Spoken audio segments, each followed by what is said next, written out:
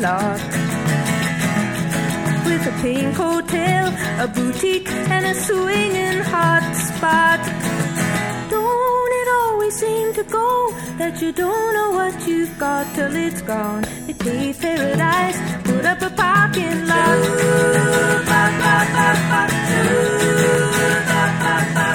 They took all the trees, put them in a tree museum.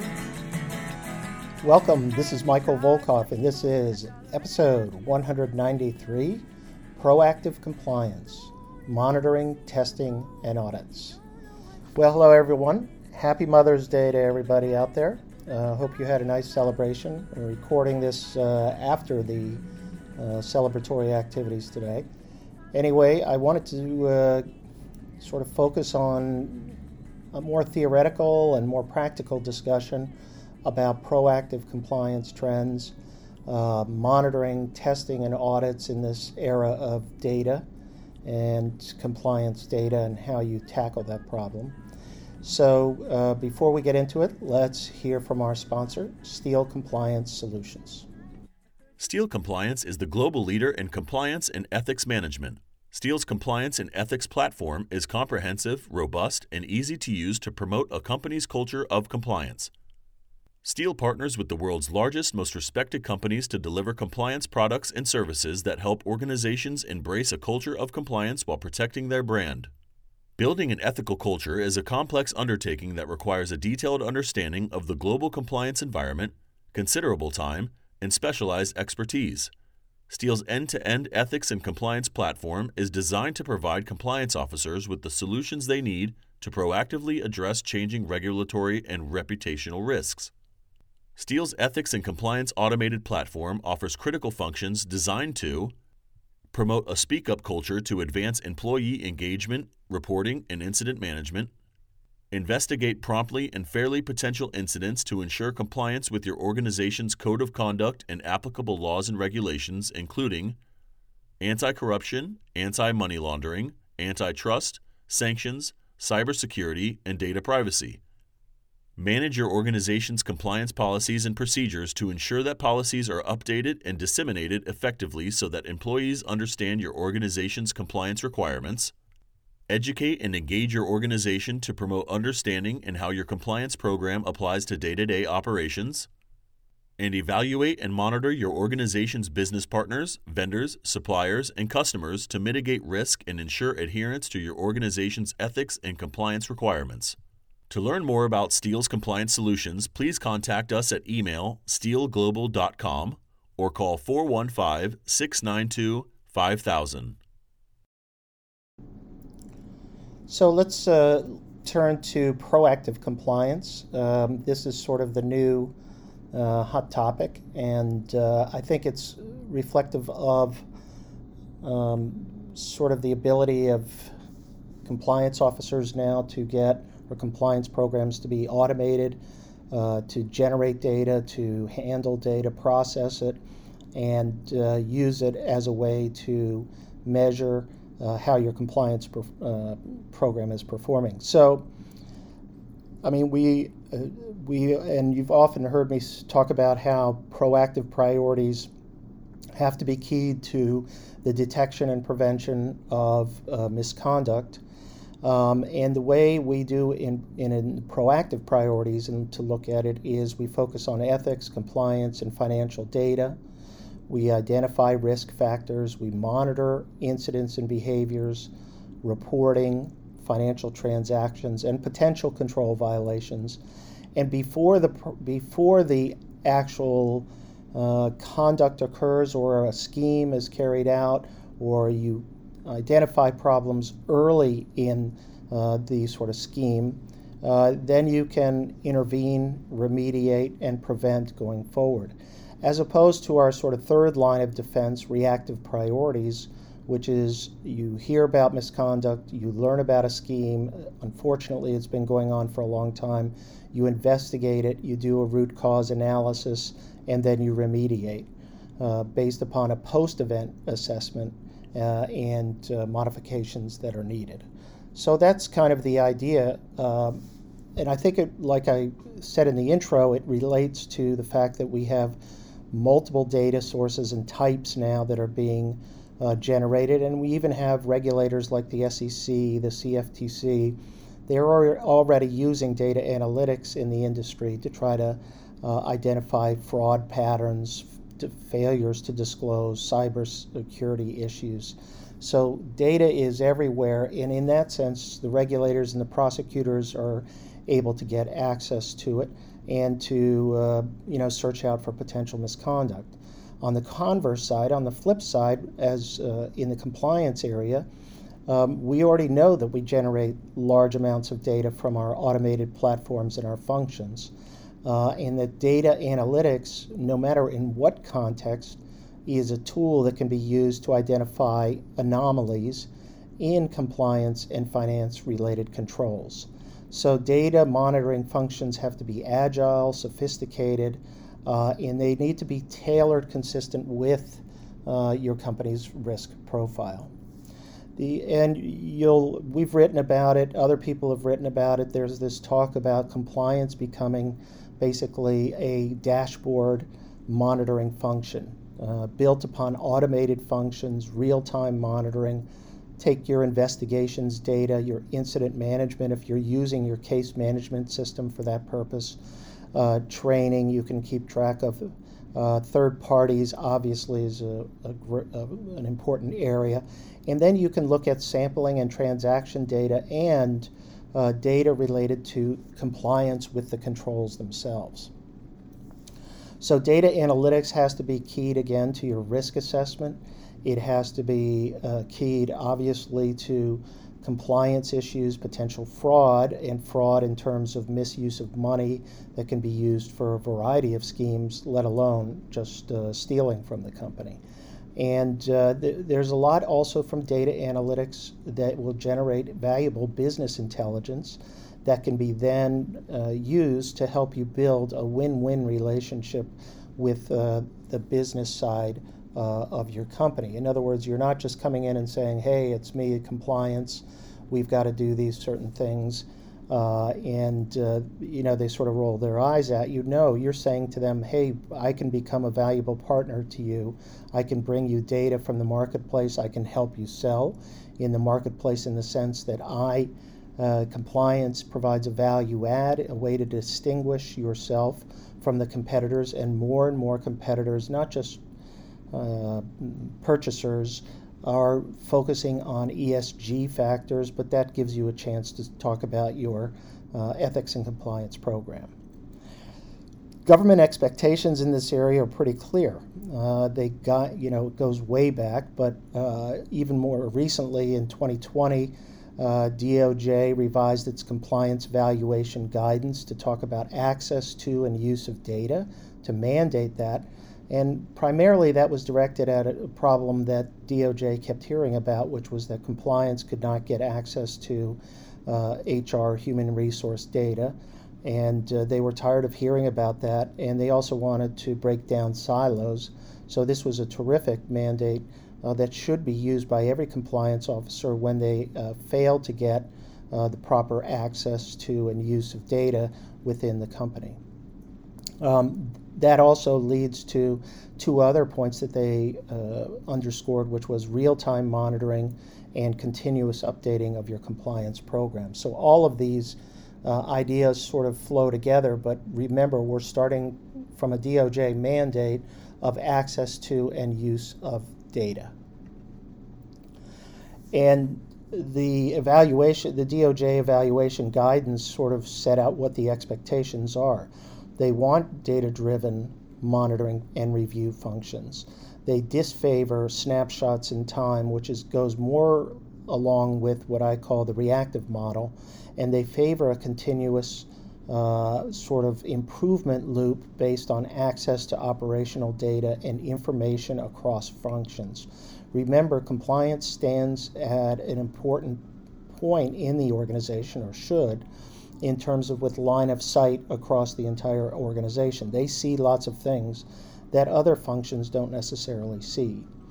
And what DOJ wants to see in particular is updating of risk assessments, why and how the company's compliance program has evolved over time, updating of policies and procedures based upon these real-time monitoring and continuous improvement functions. What is the company's process for updating existing policies and procedures, and has that process changed over time? And then, of course, third-party risks, which DOJ has commented on a lot for obvious reasons. Does the company engage in risk management of third parties throughout the lifespan of the relationship, or primarily during the onboarding process? So what's our framework? Where do we get started in terms of data and monitoring? There's a very sort of generalized step-by-step approach, which is you look at your sources of data, you determine some categories, you formulate measurements and thresholds, and you collect and review and assess, including trends, and then you evaluate and respond. Now, my only piece of advice in this area is, as you build these types of programs out, start small. Start, in other words, with 1, 2, 3 areas and build on it, and then see how it works, learn from that, and then apply it to other areas. And obviously the benefits of data and analytics is it helps you to constantly evolve. Knowledge is power. I know that's corny, but you gain a lot of good insights through the data and analytics. Let's talk about some of the sources of automation and data sources that we can look at. Third-party onboarding and monitoring of activity. We can also look at refresh of due diligence data as our risk profile or risk mitigation strategies indicate.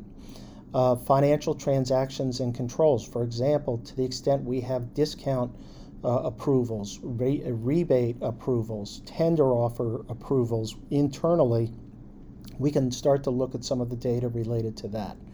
Obviously, we can test our financial and compliance controls via sampling, and you have to be strategic in the use of sampling. Obviously, you're looking at a large population and you want to do that. Gifts, meals, and entertainment is another great source of automation, as more people have sort of gone to a proactive automated model, because there are those products out there as well. Now, when we use data analytics to monitor compliance and fraud risks, we look at several areas. The order to cash process, in other words, the order of the product and then to the being paid for it. So you look at obviously purchase orders or contracts, and then map out the business process that leads ultimately to cash, and then you can start testing that. In other words, look for duplicate invoices, gaps in the sequence of invoices, sales during cutoff periods, sales to third-party warehouses. These are all signs of fraud. Comparing sales contracts, customer accounts with unusual credit terms or credit memos. Accounts payable is another important area to test transaction, where you look for duplicate transactions, payments to vendors who are not in the master file, payments prior to invoice, or vendors who are employees or related to employees, or even at the same address as an employee, payments near approval limit or no descriptions. We also look at compliance hotlines, obviously for number of reports, number of reports within regions or segments, timing of responses, types of issues or account, and results of the investigation. Those are just some right off the top of our head. Then we can also use to look at monitoring travel and business expenses. Look, for example, at expense descriptions in vendors, blank descriptions, keywords indicating policy violations like gifts, drinks, suspicious vendors, dates, expenses that are submitted late, not compliant with the policy, submitted months or years later, or submitted dates preceding the receipt dates. Always something to check. On the dollar amounts just under approval or receipt thresholds. Let's say you had $100 pre-approval requirement, and then all of a sudden you get all these transactions coming in at $99 as a way to avoid that.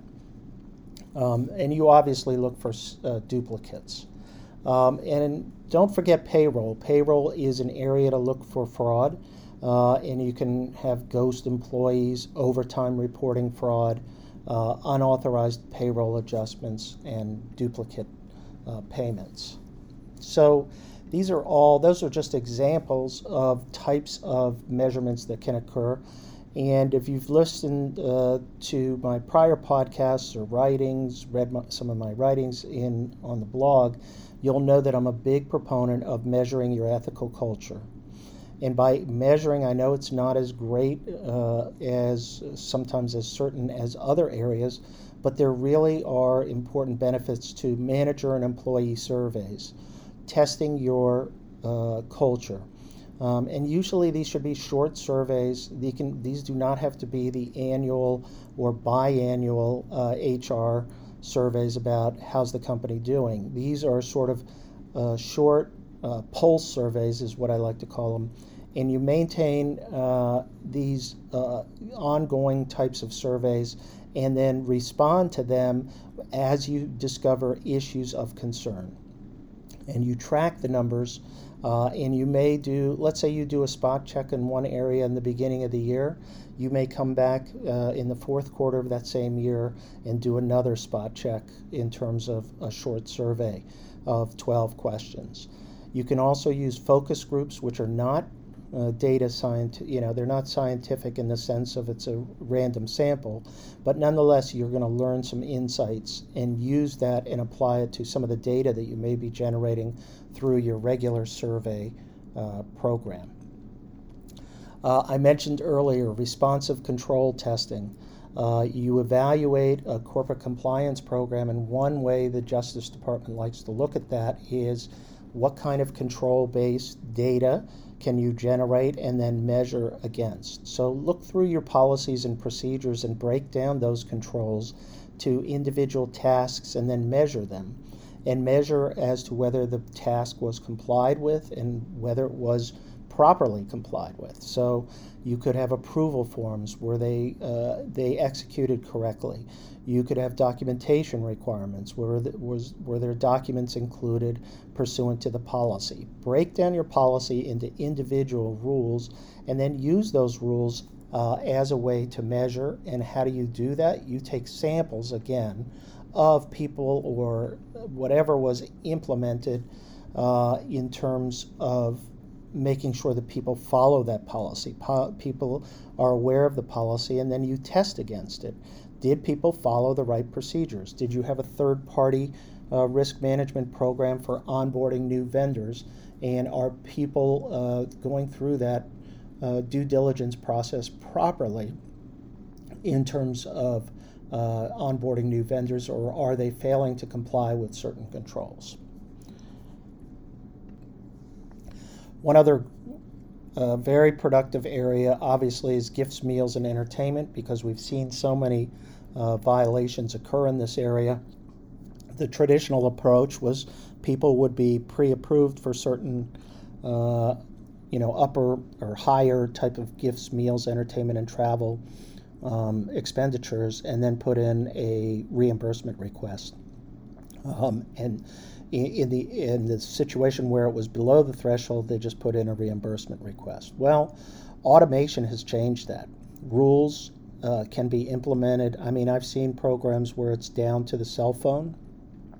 And you could, for example, it's late in the day, you want to have drinks with a potential customer, and you need to get approval to do this. It can be automated and done fairly quickly. The benefit of this automated platform is analytics are easy to produce, well kept, and then you can use this as a way to sort of track programs, and also to make sure, let's say you have a limitation on the number of times you can go out with a foreign official, or an amount of money that you can spend over that time period. This is another way to track the compliance with the rules themselves. Okay, one last area to talk about is organizational justice and the data principles that come from a case management system and investigation program.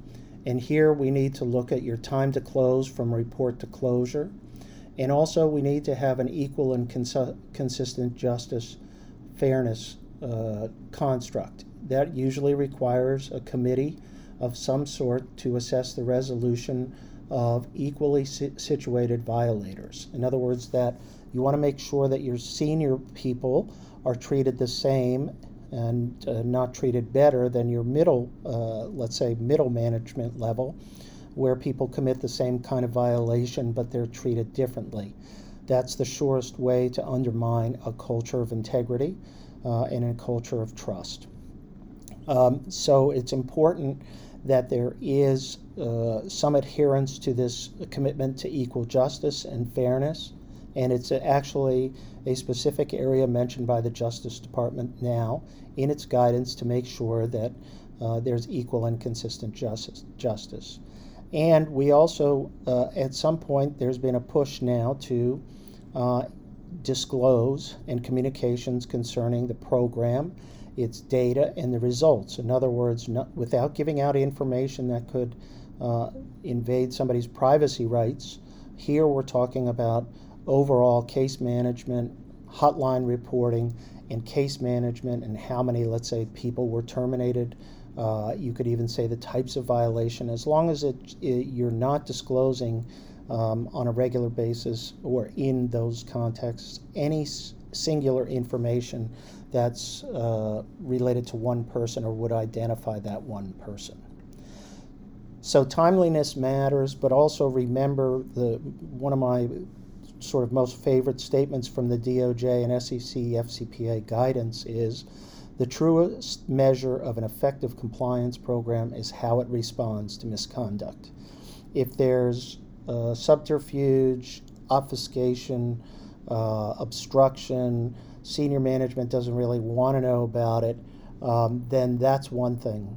But if a company faces it, deals with it, fixes the problem, and shows that it's committed to fixing those problems, that's the type of thing that builds trust and integrity within the company.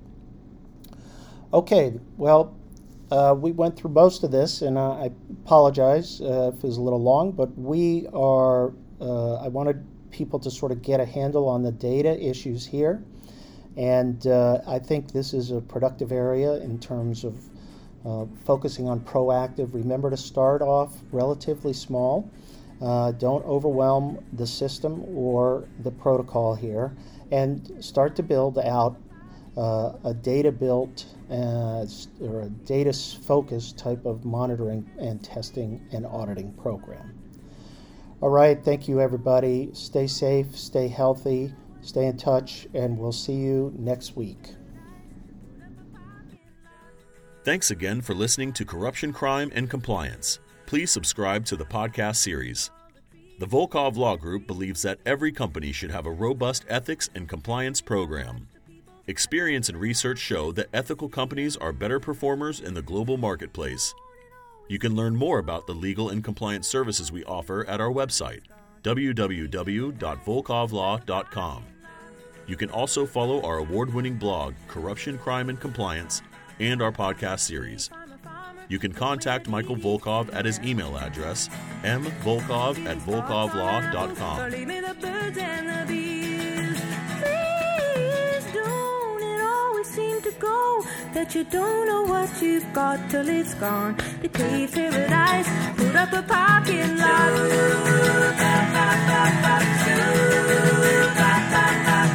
Late last night, I heard the screen door slam. Big yellow taxi took away my old man. Don't it always seem to go that you don't know what you've got till it's gone? You pay paradise, put up a parking lot. I said, don't it always seem to go that you don't know what you've got till it's gone? They pay paradise, put up a parking lot.